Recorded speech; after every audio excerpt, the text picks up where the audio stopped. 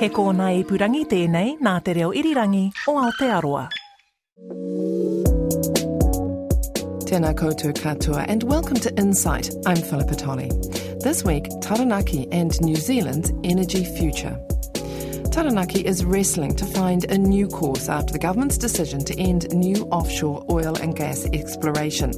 Workers who once earned six-figure salaries are now coping with a reality that's very different.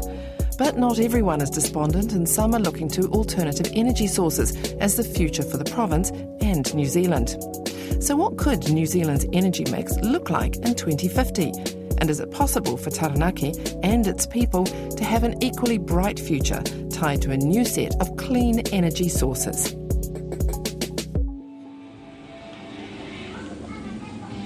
Gary Amundsen understands the highs and lows of the oil and gas industry all too well.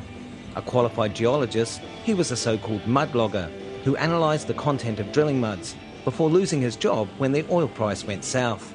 I was working for an Australian branch of an international corporation after the New Zealand branch had shut down because of the slowdown in work. I was made redundant. I spent 6 months desperately looking for work, but because 90% of the people in my profession worldwide were doing the same thing, there was none. After 7 months, I found work at a meatworks down in Hara. It was good. It wasn't anywhere near what I was used to, or quite different. And since then, I've found a job as a security guard for Armour Guard. So I work 4 nights on, 4 nights off, 12-hour shifts, a minimum wage. That's a far cry from the conditions the 49-year-old used to enjoy. Most people in the industry have at least a bachelor's degree. So I went to Victoria University, got a Bachelor of Science, Geology. I also got a Bachelor's Classics, and I went off to become a high school teacher. Didn't like it, so followed geology into this job. Oil fields are really inflated prices. I was making about 110, 120k a year for only working 180 days. But the stewards out there, the people who made your bed, they started on 100k on the offshore rigs. The Stratford father of 2 says the transition to a minimum wage has been hard on his family, but others have had it even worse. Well, I went from having about 100,000 a year income to being unemployed, and that was a big culture shock for the kids. I was very fortunate in that I've managed to find work in the meatworks. A couple of friends from the oil industry lost their houses.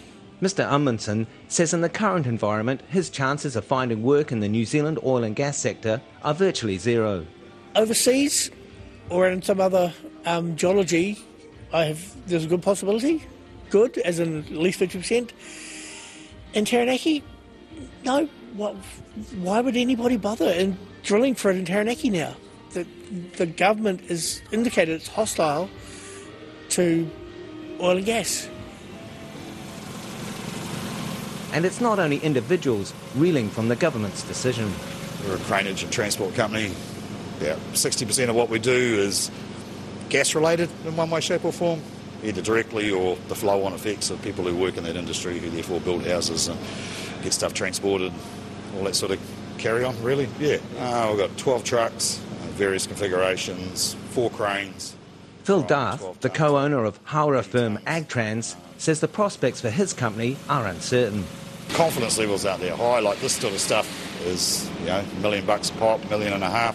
So to invest in this sort of gear that we run to do the jobs we do, you've got to have confidence that it's going to have work going forward. Otherwise, you're putting a lot of capital at risk. And this decision, doesn't give me any confidence at all. It's to wonder, what's down the track? Will we have any work, or will 60% of our staff and 60% of our gear be redundant and not have work? And in which case is it still viable to continue?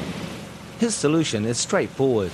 I would like to think, in the interests of not only us but the rest of the country and our energy security, that the decision does get reversed. I think we've started down a road where pretty soon we're going to get to the point of beyond no return, and with a lack of viable alternative that will fulfil the gap, may fulfil some of the energy gap we have, but not all of it, with gas coming out of the market, that we will then be stuck with importing product from overseas. Taranaki is the only oil and gas producing region in New Zealand, and more than 20 fields, both on and offshore, are currently in production. According to the development agency Venture Taranaki, the sector generates 11,000 jobs nationally and 7,000 in the region itself. More than 4,300 of those jobs are directly employed in the sector in Taranaki. But many of those jobs appeared on shaky ground when the Prime Minister took to the rostrum in the Parliamentary Press Briefing Room in April last year. Today we are announcing that the government will end new offshore oil exploration permits in New Zealand. Onshore blocks will continue in Taranaki for the next 3 years, at which time we will reassess. Climate change has been described by the Prime Minister as her generation's nuclear-free moment, and she said the decision to halt new exploration permits was part of her government's plan to transition towards a carbon-neutral economy by 2050. But that announcement sent leaders in Taranaki into a tailspin. The chair of the Taranaki Mayoral Forum, Neil Holdham, described the move as a kick in the guts for the region's economy. Mr Holdham reminded anyone who would listen that it was Taranaki Gas that kept the lights on around the country, and he demanded to see a detailed plan of how the region would be supported in the transition to a carbon-neutral economy. Let's not muck around. I'd like to welcome the Prime Minister, the Right Honourable Jacinda Ardern. This month, at a glitzy Just Transition Summit in New Plymouth, which featured Hollywood A-listers and Australian rock royalty, Ms Ardern delivered the latest instalment in that support. Today, I'm announcing that the government, as part of the Wellbeing Budget 2019, will set up a new clean energy centre here in Taranaki to help lead New Zealand's transition to a low-carbon future. Ms Ardern later told media the $27 million National New Energy Development Centre would employ 45 people and help to commercialise new energy technologies. The goal has to be, how do we turn those oil and gas jobs into jobs in hydrogen, jobs in wind energy, jobs in tidal. And so what we're doing here is trying to commercialise some of those new opportunities and make sure we keep those high-wage jobs. But many are sceptical of the new direction, not least and not unsurprisingly the oil and gas lobby group, the Petroleum Exploration and Production Association of New Zealand, or PEPANZ. It commissioned a New Zealand Institute of Economic Research report which found it could cost the Taranaki economy $40 billion by 2050. The report predicted household incomes in Taranaki would drop by $21,000 and the region would shed up to 6% of its jobs, many of them highly skilled. PEPANZ Chief Executive Cameron Madgwick, who attended the summit as a delegate, supported the Clean Energy Centre initiative. Oh, it's good to see some funding come into the province. It's obviously a relatively small amount compared to the contribution of natural gas to the province and to New Zealand, but good start, good to see. But there was a caveat. Yeah, well, we'd like to see the new energy centre look at the uses of natural gas that can be lower emissions, because of course there are 400,000 New Zealanders who rely on that fuel. Despite his reservations about the ban, New Plymouth's Mayor Neil Holdham also thought the centre was a good first step. Oh, look, I think it's a really good start. We've never seen this level of government presence in Taranaki in one place and one time in our history. They've made a commitment to helping us drive this new energy future, which is really going to see government partnering with the region, partnering with industry to find a way through. So it's a really good start. The oil and gas sector contributes $1.5 billion to Taranaki's GDP, and it makes up 40% of the regional economy. The province also boasts the second highest regional GDP per capita in the country, of about $68,500. Sorry to keep you waiting. And away from the summit venue, it's clear Mr Holdham is still smarting from the decision to end offshore exploration. My view is that eventually we'll go to a zero hydrocarbon economy, but that at the moment, for instance, Fonterra has got coal-fired power plants in the North Island making milk powder. Now, if we converted every one of those to gas straight away, we could reduce our national emissions by 4 or 5%. So gas is cleaner than coal. So why not switch it out for now until we've got other things? My view is you set a price for carbon, which is the whole idea of an emission trading scheme, and then let industry innovate. Now, what the government has done is they've picked on a fuel because it's, well, for whatever reasons they have, and then industry's going, well, what other winners are you going to pick? Because the idea is if you say, right, the price of carbon is $100 a tonne, then some businesses will tip over tomorrow. They just won't be able to cope, and other businesses will change their practices and innovate. But when you start picking individual winners, you distort that. So my view is set a price for carbon, and then leave your options open, and you'll choose the options that are the most efficient. Because the goal is to reduce the amount of carbon dioxide and methane going into the atmosphere, not to be picking which industries and which fuel sources are going to work best. Mr Holdham says if it was his decision, he'd overturn the ban tomorrow. Not that he's expecting the government to. We need a high-value economy to solve this problem, because we don't want to end up with high unemployment and high energy costs and low balance of payments. So we just have to work within the constraints that we've got, and then try and solve the problems that the whole world's trying to solve. I'm Robin Martin, and you're listening to an RNZ Insight program on whether Taranaki can have a bright future on the back of new fuels, not oil and gas. In an effort to somehow harness the new technologies and get them to duplicate the financial boom times for Taranaki that oil and gas has provided, the region is now focusing on sectors seen as key in its future, including energy, tourism, the Māori economy and food and fibre. Justine Gilliland held the government-funded post of General Manager for Transitional Economy in New Plymouth and is now Chief Executive of Venture Taranaki. She says the Taranaki 2050 roadmap and its parallel hydrogen roadmap are about the province taking control of its own destiny. Morena, come and find a seat, guys. We're about to kick off. I think it's about thinking about the transition over 30 years. So this isn't about exactly what might happen tomorrow. This is about plotting a pathway for 30 years. And so we're going on a journey here. Nothing's going to shut down tomorrow. It's about how we make that transition over time, and there will be new forms of energy that we'll be able to invest in. And we've got amazing skills and depth in Taranaki that we can draw on to actually help New Zealand make that transition. One of those Taranaki businesses looking to expand into clean energy is engineering company EHL Group. It has a background in providing hydraulic systems to the transport and oil and gas sectors, and has developed a first-of-its-kind device which generates electricity from wave power. Co-owner Peter Jannings and lead designer Derek Shotbolt took me to look at a development model. So this over here is our laydown for the heavy machinery here, and this is where we've got our wave device that we had in the water in Akaroa, and yeah, this one's been out at Akaroa and Moa Point. Yep. Had two deployments. This is the New Zealand device. So this New Zealand device is only being deployed in New Zealand, and then there was another device that we deployed in Hawaii. Mr. Shotbolt explains how the prototype works. We have a big active float in the middle, which is the part that goes up and down, and just at the back there we've got the hull, which bolts on to the power pod, and all the hull section is actually underwater, and we make power from the rotational moment from the hull and the float. So what happens is the float moves at a different frequency than the hull, and because it takes a different frequency, it can we can extract power from that change of rotational motion.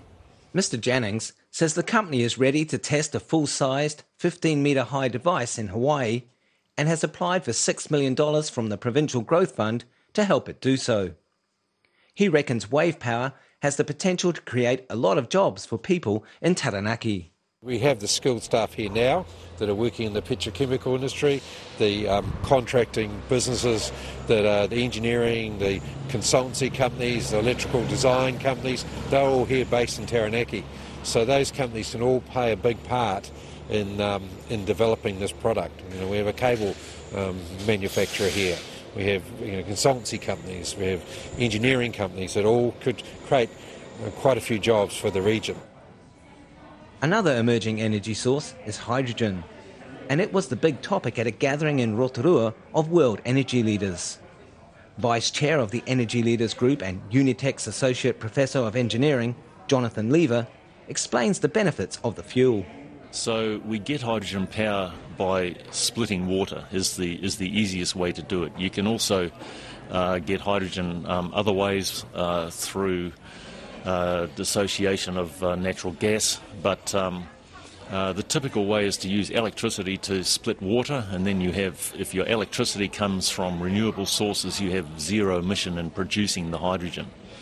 And the big advantage of that hydrogen is that you can then store the hydrogen, and you can either use it directly for heating, or you can use it to power a vehicle. And a typical hydrogen vehicle is an electric vehicle that you can refuel in 5 minutes. It'll travel 600 kilometres, so it has the same characteristics as a conventional vehicle. Dr. Lever says hydrogen is starting to make real gains. We're really at a crucial time in the history of hydrogen. 2019 is the year where we're seeing exponential growth in the interest in hydrogen. We've seen a lot of interest in battery technologies, for instance, in the light vehicle fleet, and that is going to growth, and that is going to continue.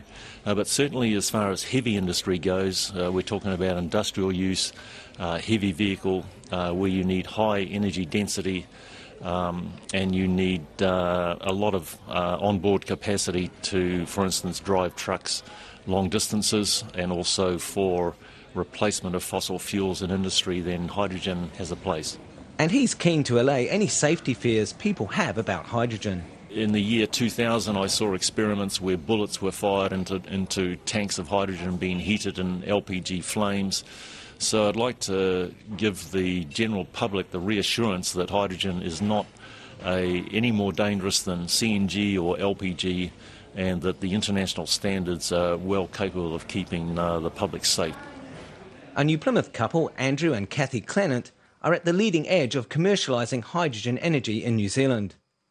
Co-founders of Huringa Energy, which is run from their suburban home, they received $950,000 from the Provincial Growth Fund to develop a hydrogen roadmap for Taranaki and build some prototype fuel stations.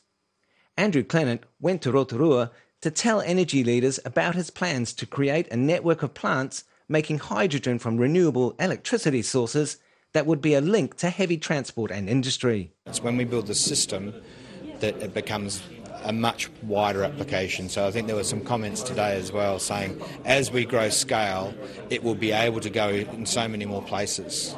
If we only think of it as niche, it will never get to those places. So what we're looking at doing, we've reversed, for example, there was a push in Germany to build, over several years, to build retail fueling stations for light vehicles. But it's not light vehicles that's the big driver for hydrogen in transport, it's in heavy transport. So instead, what we're doing is focusing on where can we grow the market where it's got the strongest use, and that's in heavy transport hubs. Mr. Clenant says the employment prospects from hydrogen in Taranaki are considerable. Certainly, if we look at what we're doing with hydrogen, which is a gas, so that the first place to start is that we need gas skills to manage gas. It's a hazardous gas. We need to manage that. It can be managed. It's being managed all over the world, but we need to apply the right skills for that. So, rather than a retraining, it's about upskilling to just have the hydrogen version of that. So there's the first place, and we can see that right through the energy sector of folks that are involved in facilities, engineering through to construction and maintenance. But that, however, pales by comparison to the Poakai New Zealand proposal from US venture capitalist 8 Rivers. It wants to build a $3.5 billion plant in Taranaki, making hydrogen from gas with byproducts of ammonia-urea fertiliser and electricity. The project would employ carbon capture technology and look to store the carbon underground, most likely in old oil and gas wells.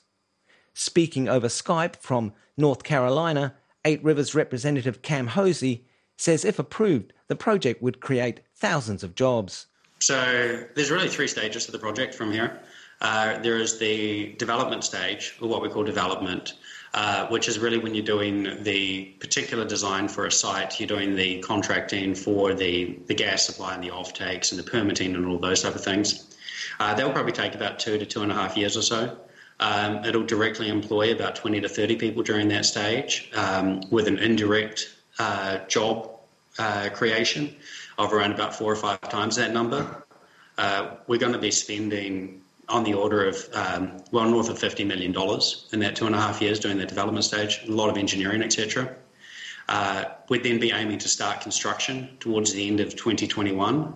Pouakai is waiting to hear back about its own application to the Provincial Growth Fund for feasibility funding for its project. Clean energy is not all about Taranaki, of course. Hydro contributes about 55% of electricity generation and geothermal 15%, a share that is expected to grow. The Waireki Resort, just outside Taupo, uses geothermal energy for heating. It's probably our biggest plant room, so it's not that loud. The maintenance manager, William Halligan, swears by it.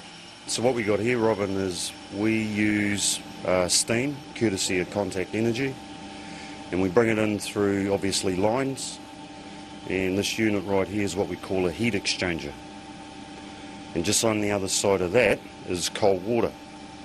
And we use the steam through the heat exchanger to heat up all the water, which we use for heating all the rooms, heating pretty much 3/4 of the hotel. Mr. Halligan says it's a cheap, renewable energy source which fits the resort's green energy strategy.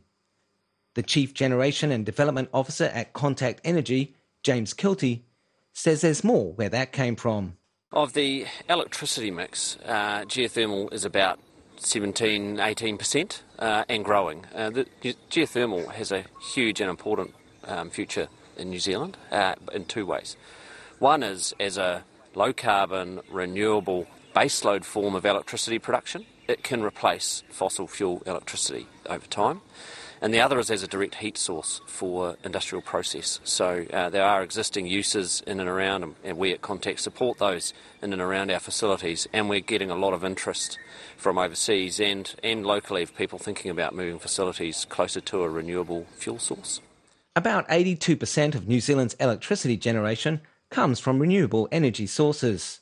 Wind generation is expected to grow rapidly from its current 5%. Solar, biomass and wave power are also in the mix. The 18% shortfall is made up of coal, oil and gas generation. But renewables only account for 40% of total energy use. Mr. Kilty sees electrification as the way forward to a carbon-neutral future. I think it'll look quite different to today. I believe we'll see a lot more distributed energy. We'll have built out a significant number of new renewable power stations, so more wind farms and more geothermal plant to support the electrification of the nation. With such a low carbon electricity sector, electricity is the solution. The more people who electrify their vehicle fleets, the more people who electrify their industrial processes, the better from a carbon perspective for this country. And I think to support that, we'll have to see a build-out of more renewable resources and some support from a more distributed set of energy sources like solar PV and the likes. Mr. Kilty believes renewables will account for 95% of electricity generation in about 15 years' time. But he says there will still be a gap when the sun doesn't shine, the wind doesn't blow, and the hydro lakes are too low, and therefore a role for thermal generation. In other words, gas and coal. Austrian oil and gas giant OMV, which recently bought Shell's New Zealand assets for about $850 million, certainly thinks there's a future for gas in New Zealand. OMV is investing a further $500 million to breathe new life into the Pohokura and Maui gas fields in Taranaki. Wells and drilling manager Owen Hay explains the work the China Oilfield Services operated jackup rig was recently doing at the Pohokura platform. Yeah, so once the rig is jacked up beside the Pohokura platform, the actual tower bit at the back. That will jack over the top of Pohokura to give us access. And we'll have generally over 100 people offshore working, and they will manage all of the equipment and the facilities that we need to do the well entry work. And what exactly are they doing? It's a 3-month program. What are they doing over those 3 months? Yeah, so we're basically focusing on a number of the wells on the platform. They're mature wells, and we basically need to isolate some water production that's come in over time and open up new zones for production. Back at the Just Transition Summit in New Plymouth, the Minister of Energy and Resources, Megan Woods, isn't shying away from the fact that gas is still in the mix. We know that gas is going to have a role to play. The targets that we have sent, 100% renewable electricity in a normal hydrological year, contains a very important caveat. That is, in a normal hydrological year, that we say that we will be using thermal peaking, and that means gas, for a period of time. And we know that the industry, the permits that are there, can go on for 2, 3, possibly 4 decades. So this is long term, it's managed, but this is a transition. And one of the things that I've been really pleased with over the last couple of days is the idea that people are starting to get to grips with the fact that a transition isn't just the maintenance of the status quo forever. That a transition is just that. It involves change, but as a government we're committed to making sure that's deliberate and managed change. Ms Wood's message to workers currently employed in the sector is not to panic. This is a long-term transition, that nothing's going to change overnight. And we've seen that firm up very much over the last 13 months since we made the announcement, that we've seen OMV is invested in the area, and that there's been a lot of signals that there's going to be continued investment, and for at least the next 2, 3 decades, that people will continue in the jobs that they have. So for most people who are working in the industry at the moment, they'll finish their careers working in the industry, and that goes with a lot of the allied workforce as well. Ms Woods said the oil and gas sector had already shed hundreds of jobs prior to the government's decision to end offshore exploration. She says there's relief in Taranaki now that an alternative economic strategy is being planned so that there are good-paying jobs in the future. Gary Amundsen fears that that's come too late for him. Like most people, I had an identity built around what I did. I was a geologist, but then you're unemployed, and unemployed is not really a great persona to have, and many parts of society make you feel like a failure if you're unemployed. That program was written and presented by RNZ's Taranaki reporter Robin Martin. Next week on Insight, Phil Pennington investigates who should be keeping New Zealanders safe from extremists. I'm Philippa Tolley, and that's all from Insight for today. Lovely to have you with us. Ka kite anō.